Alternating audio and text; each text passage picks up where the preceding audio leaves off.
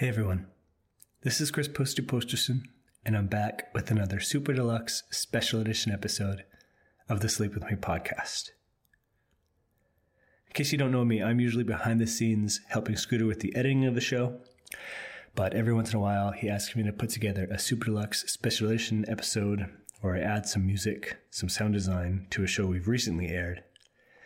And he releases those as a way to say thanks to those of you who are currently patrons of the show. If you're hearing this, you're most likely a patron. So I wanted to take the opportunity to say thanks to you from me as well. The appreciation for your patronage goes well beyond Scooter.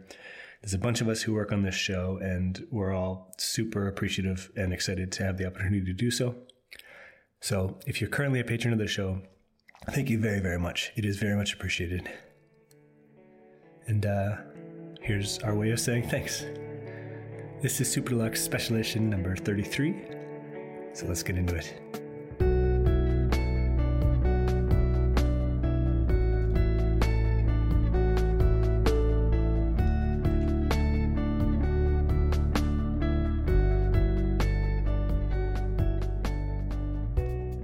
For this Super Deluxe Special Edition episode, I've recently moved, so I just got my studio set back up. And because of that, it's been a long time since I just got to sit down and play with sound. So I took one of our recent After the Glass Slipper episodes, and I just made some kind of calming, soothing sound design to it. You'll hear Scooter's voice. I wanted to experiment a little bit with how much you needed to really follow the story, and maybe if not following the story so much could help you get some sleep. So Scooter will kind of come in and out much like the other instruments that you'll hear. There's a very sort of subtle piano that you'll hear. There's a rainy Sunday afternoon in the background. Super Deluxe Special Edition number 33 is hopefully just a calm way that you can turn off, lay down, and get some sleep. All right. Thanks again, and good night.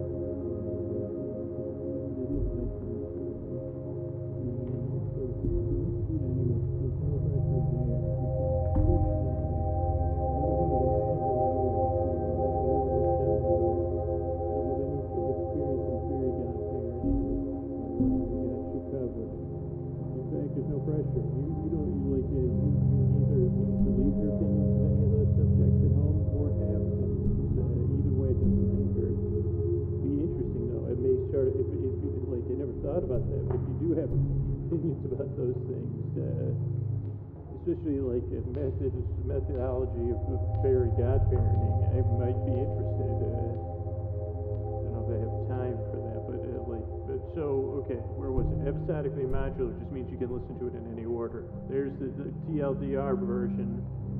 Holy macaroni. But they are related. I don't know if I think the episodic part also means like we don't have any notes in front of me. Okay, so that's episode. So it's called After the Glass Slipper. It's originally, this is season 3.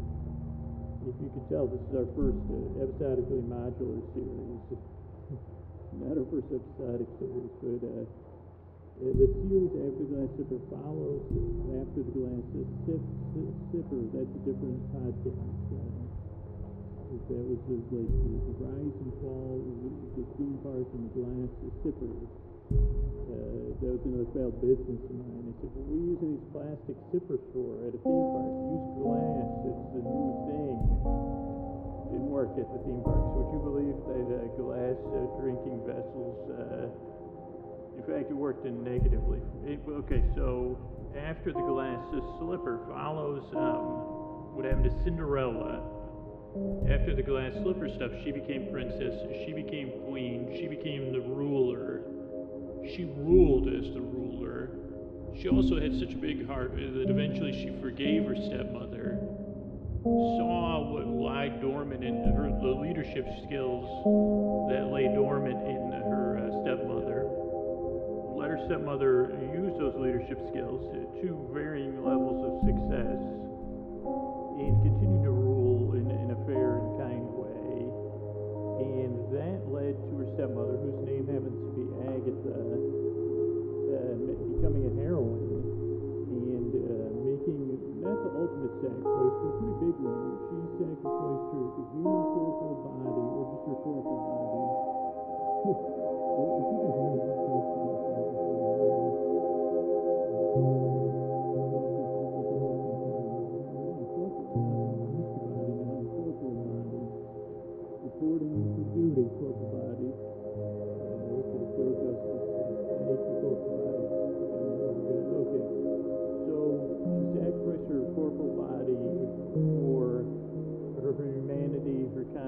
Her personality became a pit of lentils, P-I-T of lentils, the things, the legumes, and basically was transformed from a human woman into a pit, a human consciousness, laden, maybe, I don't know, like as a pit of lentils, more like a swimming pool full of partially cooked lentils. So if you're more comfortable with them being dried, that's fine with her and me. They could have become reconstituted, whatever. It's like a swimming pool of lentils that can take on, kind of like nanobots. I think I tried to describe it like that before. She could take on different forms. She can point. She can move, but she still has, all the ups and downs of being a human that is a pit of lentils. So you wouldn't know it with her personality because she's a teacher. She teaches a class, co-teaches it with a god person named Shelly, and they're teaching, speaking of reconstitution, they're teaching a class on, what happens when two separate people are kind of put together, what myths are being lost from the oral traditions of fairy people.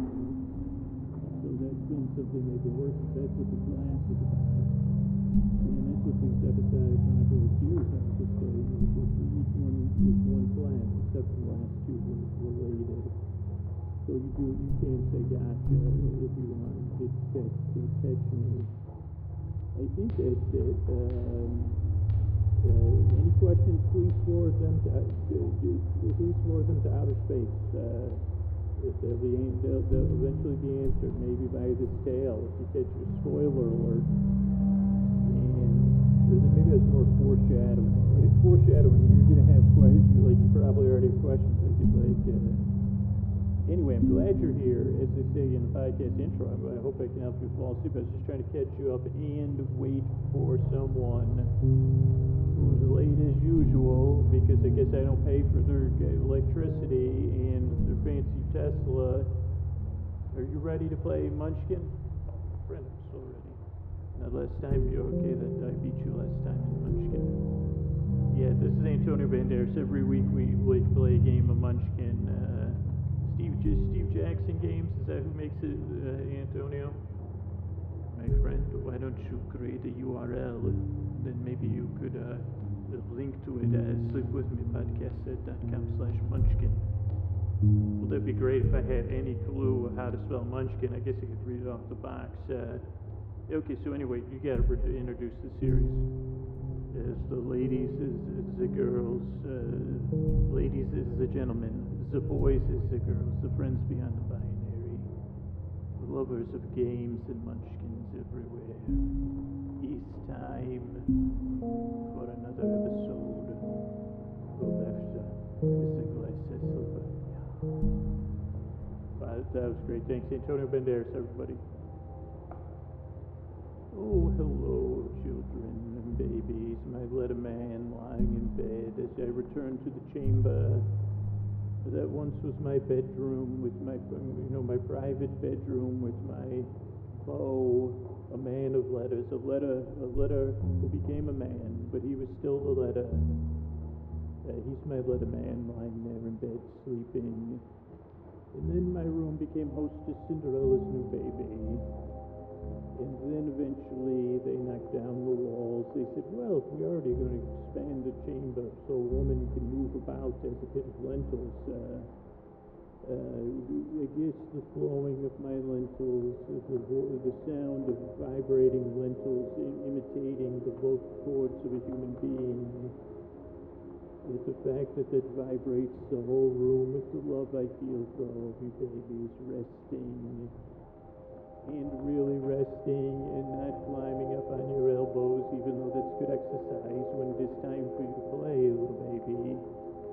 I want to tell you about my day here in class, baby. So rest in, my little man, as I get close next to you in bed here.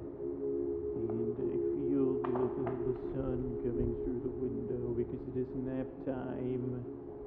And I hear they have a giant, horn-like thing to echo my voice down to the village for all the sleeping babies and people there. What a day it was for Shelly today in class. She recounted her own myth, not her backstory, a myth that she loved, and really a myth to bring our class to full circle. You know, we'll have the wrap-up next week, but oh, Shelly. Now, we had a professional agreement, professionally don't talk to me outside of class, try my patience, test me. We did test each other. I think I was and eventually we did take our office and put the tape down the middle of it like they do in so many of those acting performances.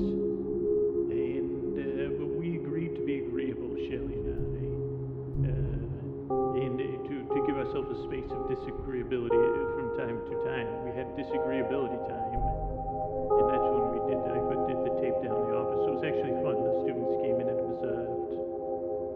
But today was the day Shelly really shone, and she took this class so full circle. And she said, I want to talk about a myth related to a myth that a lot of the humans tell one another. And depending on where you were grown and where you heard your first myths, the myth goes a little bit differently. And she said, now it should be easy for everyone to remember because it's pretty popular, the end of the myth. And she said the beginning isn't super important. And Shelly said also the end, I think she said something depending on the intentions of patriarchy. And I said, oh yes, they always have their intentions and how they spin the myth, which is true. So Shelly's brilliant teacher. But she told the older version, I believe, the pre whatever this calendar that we have now. So she said it goes a little, so it's a little bit general because I don't want to break it out. But basically, once upon a time, there was a human.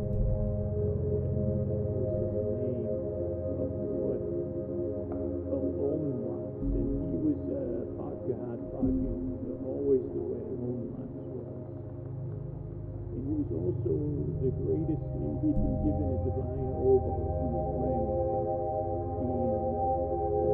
And you would think, why wouldn't you give him like a lyre or something he could wear? But he had an oboe, had a strap. And also, when he went to a country that wasn't familiar with the oboe, and they hadn't seen him play the oboe, they said, what is that thing? And what kind of a strange weapon is that? So very useful, I guess.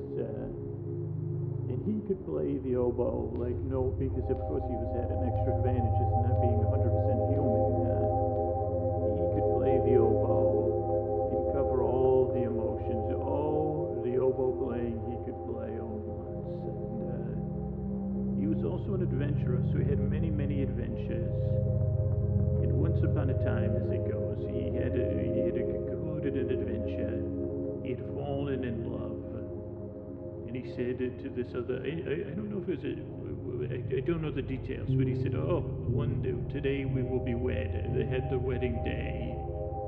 And they prepared for the wedding ceremony. And there's his bride-to-be, hint, hint, hint, prepared to head to the ceremony. Right on the way, she got interrupted by someone that said, hey, I think you should come down to the metaphorical place where the Clam King and Benella live, deep beneath the sea. But even below there, there's a place, that's dry, where, like, they call it the big farm in the sea. And she said, well, I prefer to get married. And they said, well, it's not an optional offer. And so off she went to live in the big farm beneath the sea. And I did not know, I guess I did not always pay attention, but Clam King and Benella, after Clam King and Benella worked out their thing at the beginning of this class, as we have learned, the Clam King became the keeper of the big farm beneath the sea and all of the residents there.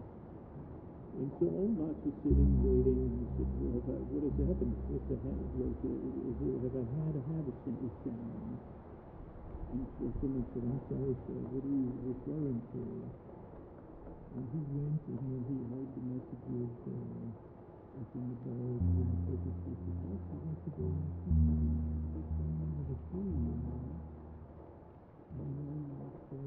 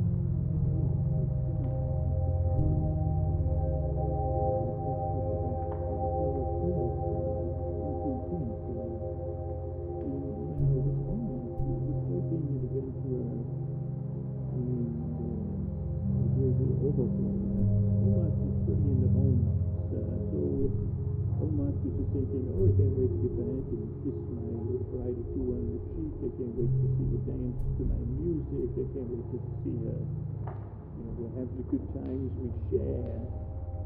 And all I said, well, I hope she's really behind me because I can't stop anticipating all of this good stuff I'm going to get. And of course, Onlats looked back and he saw her behind him. And of course, the Clam King had to keep the word, so the circle of life made her dissipate into the sea and vanish. And Shelly said there's another version where it's the wife of a king and the human, and she looks back, and it's the same thing. And Shelly did say, it's a setup and a pain in the butt. And I said, exactly. And the children kept laughing. And they said, I love that. We can say butt, and it'll make you laugh. And we don't have to use other words. And then the kid said, I said, no, Marco, no, do not say that word. But so then Onlats, this is the part Shelly started, this is her tale. So Onlats, that's usually where it stops. Then Onlats just goes on living Onlats' own life. And Shelly said, but there's an important part that's missed out because it doesn't involve the flashiness of Onlats, and it's an essential fairy myth. I said, is it vestigial? And or does that mean when you have a tail where your butt's supposed to be? And then I said, I'm sorry, I had to fit in another butt. And Shelly said, it may be archetypal. And I said, okay, I'll go with that. Go ahead, Shelly. Sorry for interrupting you. But Shelly said that, so Onlats just went off on Onlats' own world. But in this tale, on Onlats' return, Onlats still lived with his grandmother. Posty was her name.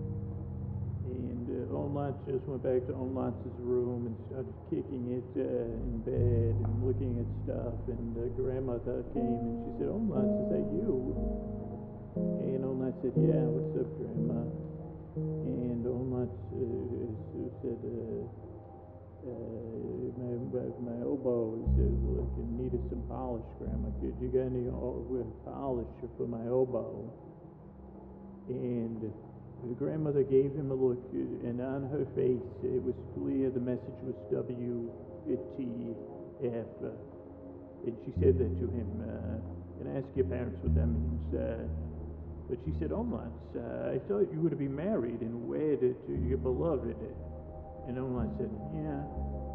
And then she said, and Onlats, I thought your beloved had gone deep beneath the sea, and you would go down there and negotiate with, on good faith with Clam King to break the cycle of life rules. And Onlats said, yeah. And then Grandmother Fossey said, and I, of course, sent word ahead to Clam King to bend the rules, but, you don't bend, maybe bend them in a way.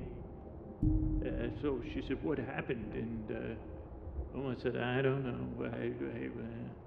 And she said, what happened to Onlats?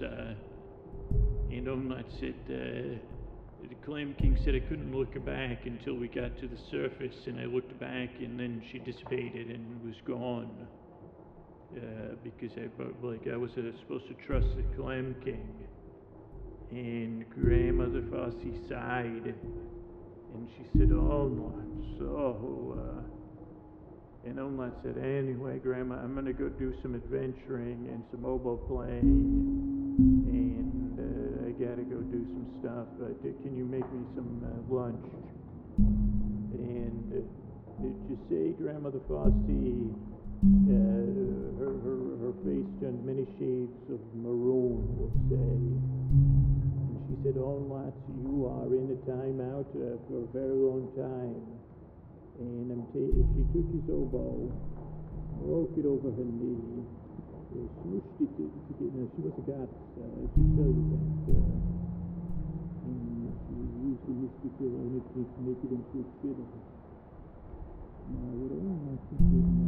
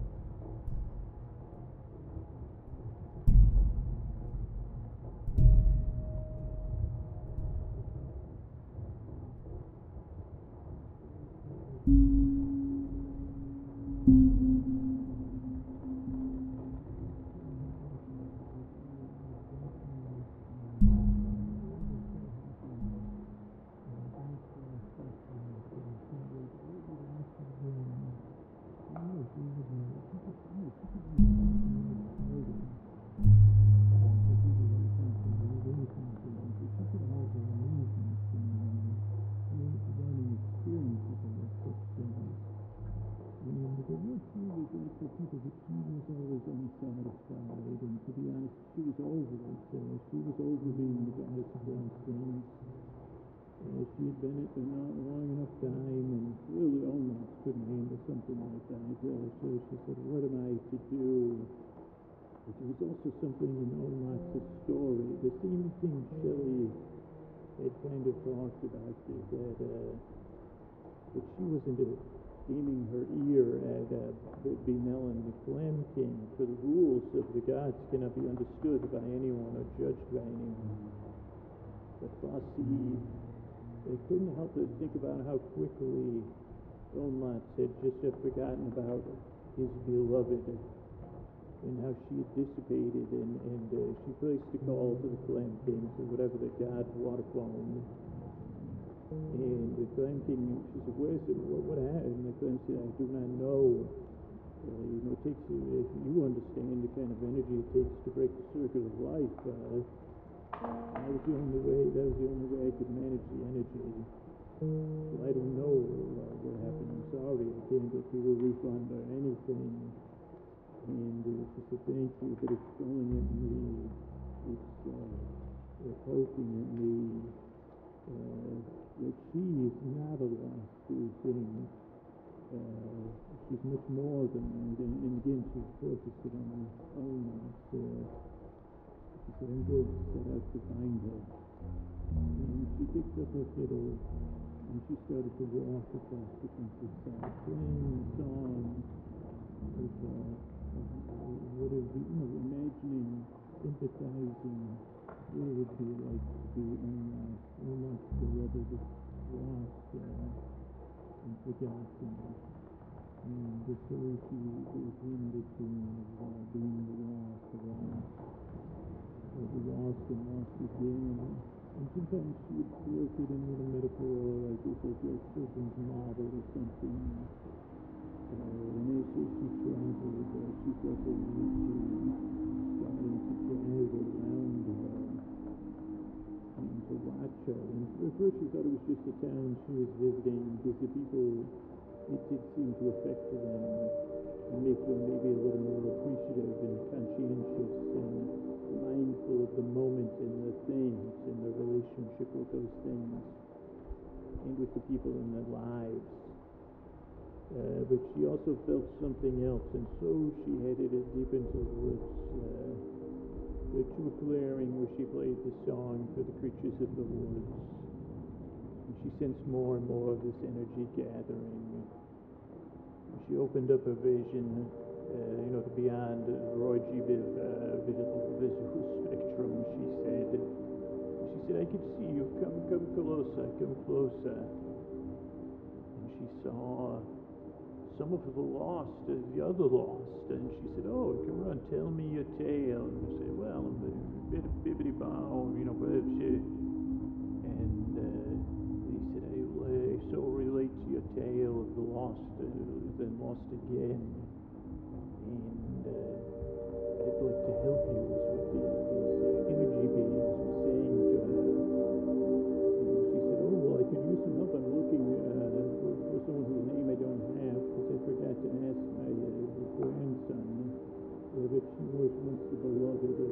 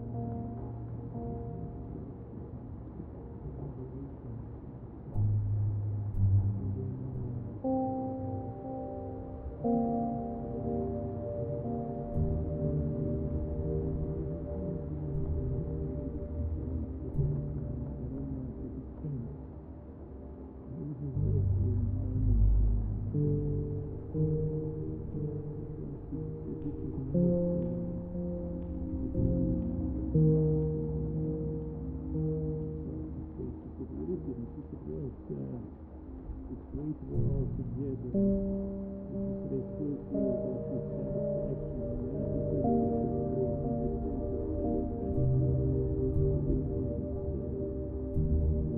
indistinct satisfaction.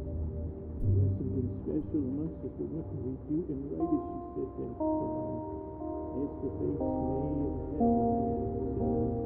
there was a rumbling in the sky. And from the sky came a steam, and then lowering to the plain came a giant pyramid made of some sort of shiny metal, towering over the plain.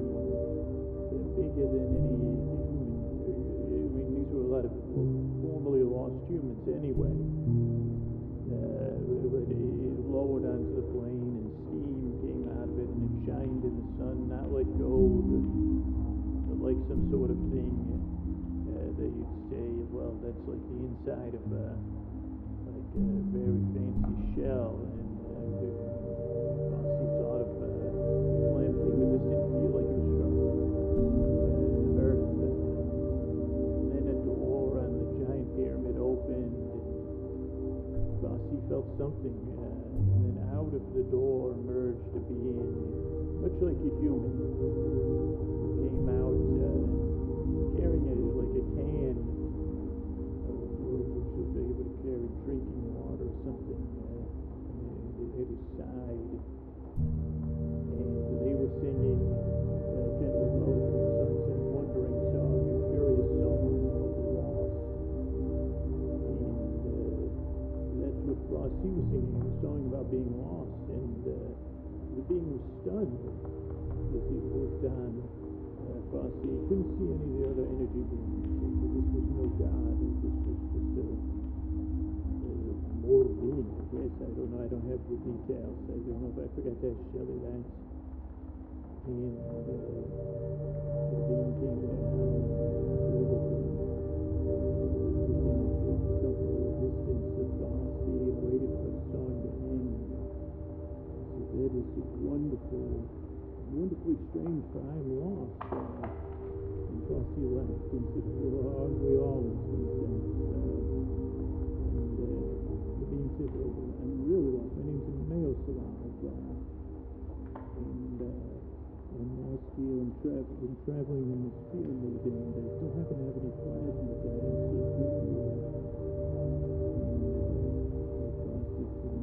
Plasma gas, no gas at all here, as a matter of fact.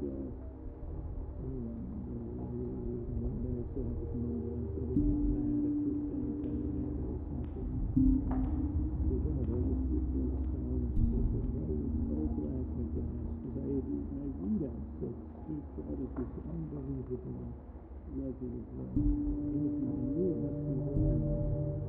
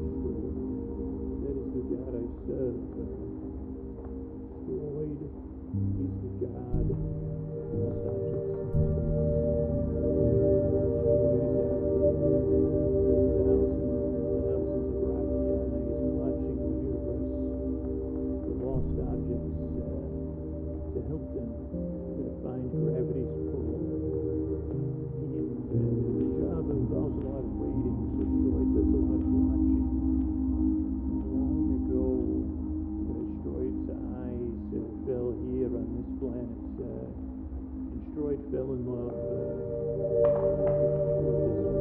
watching their lives, watching millions of lives with millions of eyes, watching their ups and their downs, and all destroyed could have a dream about for thousands of years was helping. Do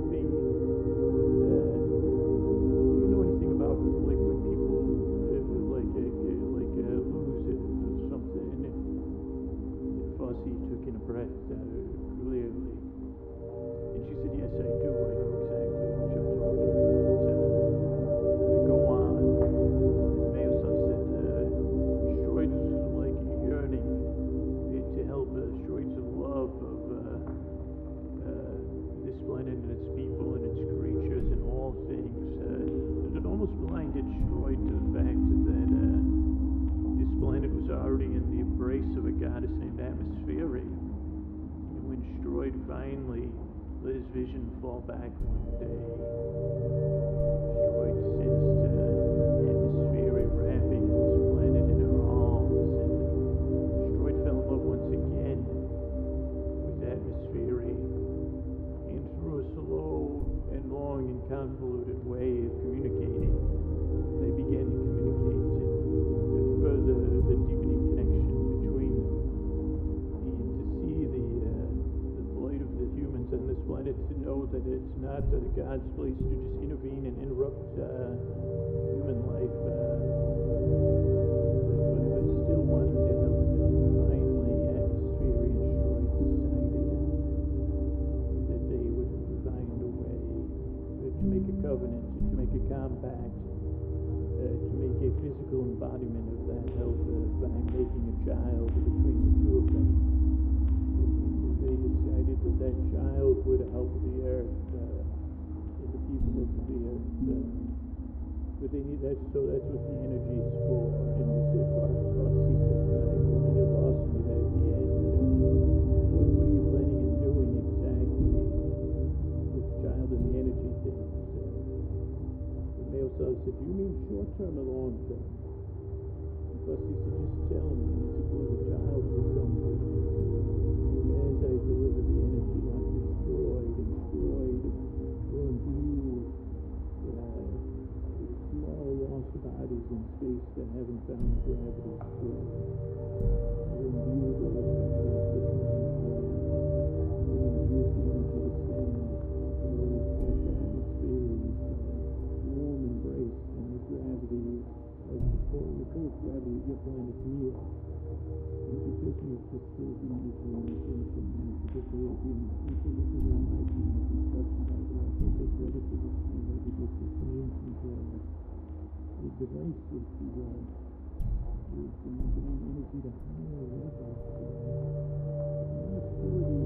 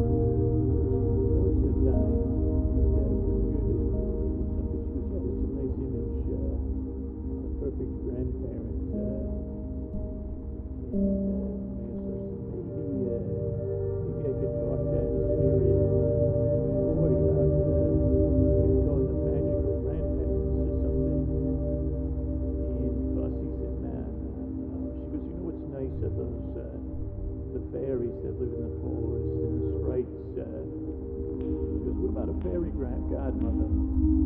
Not a grandparent, so then you have a little extra term. Mothered by a goddess and godfather. Fairy godmother and fairy godfather for your creatures. And Miroslav sighed and said, well, I like the idea. I wish circumstances were different. I didn't lose all the energy. And Posty said, your readout was correct. We're surrounded by energy. I can fix your ship. I'm sure I can design. I still have goddess powers, and I have the power of this magically imbued fiddle. So I can get us across space. And then she touched the eyes of Miroslav. Miroslav, I think, is the correct name, but he could see all the energy beams all around him, lost and then lost again. He began to realize, he began to sense the energy within him. It was already distilled, it was already pure, it was already wanting to help. And at the top of the pyramid, Posty already was at work, playing a fiddle.